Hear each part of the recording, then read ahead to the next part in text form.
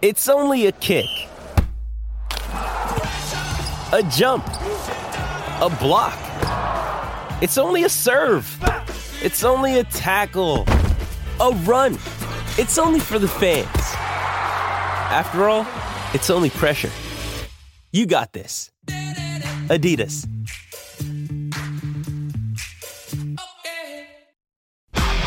SEN Sport Update.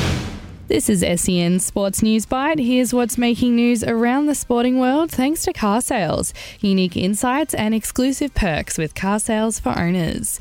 In the NRL, the Tigers have kept their slim finals hopes alive with a 24-16 win over the Cowboys. The Cowboys have now sunk to their 9th straight loss. And Manly inflicted a brutal 56-10 win over the Parramatta Eels. The Sea Eagles brought up 50 for the 5th time this season, and a big part of that can be attributed to the goal kicking and try scoring of Ruben Garrick. South Sydney has become the first team to score 30 points in 8 consecutive matches as they destroyed the Titans 36-6 at Cbus Super Stadium. It wasn't the only new record for the Rabbitohs, however, as they recorded 10 straight wins for the first time since 1989. Now over to the AFL, Hawthorn upset the finals-bound Western Bulldogs by 27 points.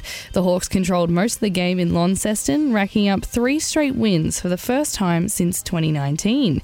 After leading by 14 points at three-quarter time, the Hawks kept the Doggies goalless in the last quarter to win 64-37. And Geelong overcame a sluggish start to win over the Saints by a 14-point victory.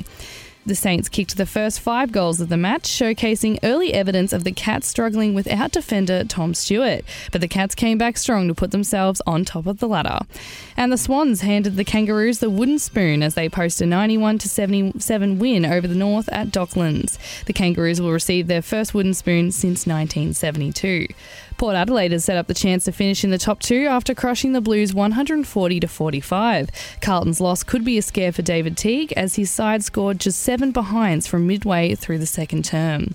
And the Lions proved their home ground advantage as they posted an 85-point win over the Pies yesterday. The Lions have made another push for a top 4 spot as they broke the game open with 6 straight goals in the second quarter that saw them log 26 inside 50s compared to Magpies' 5.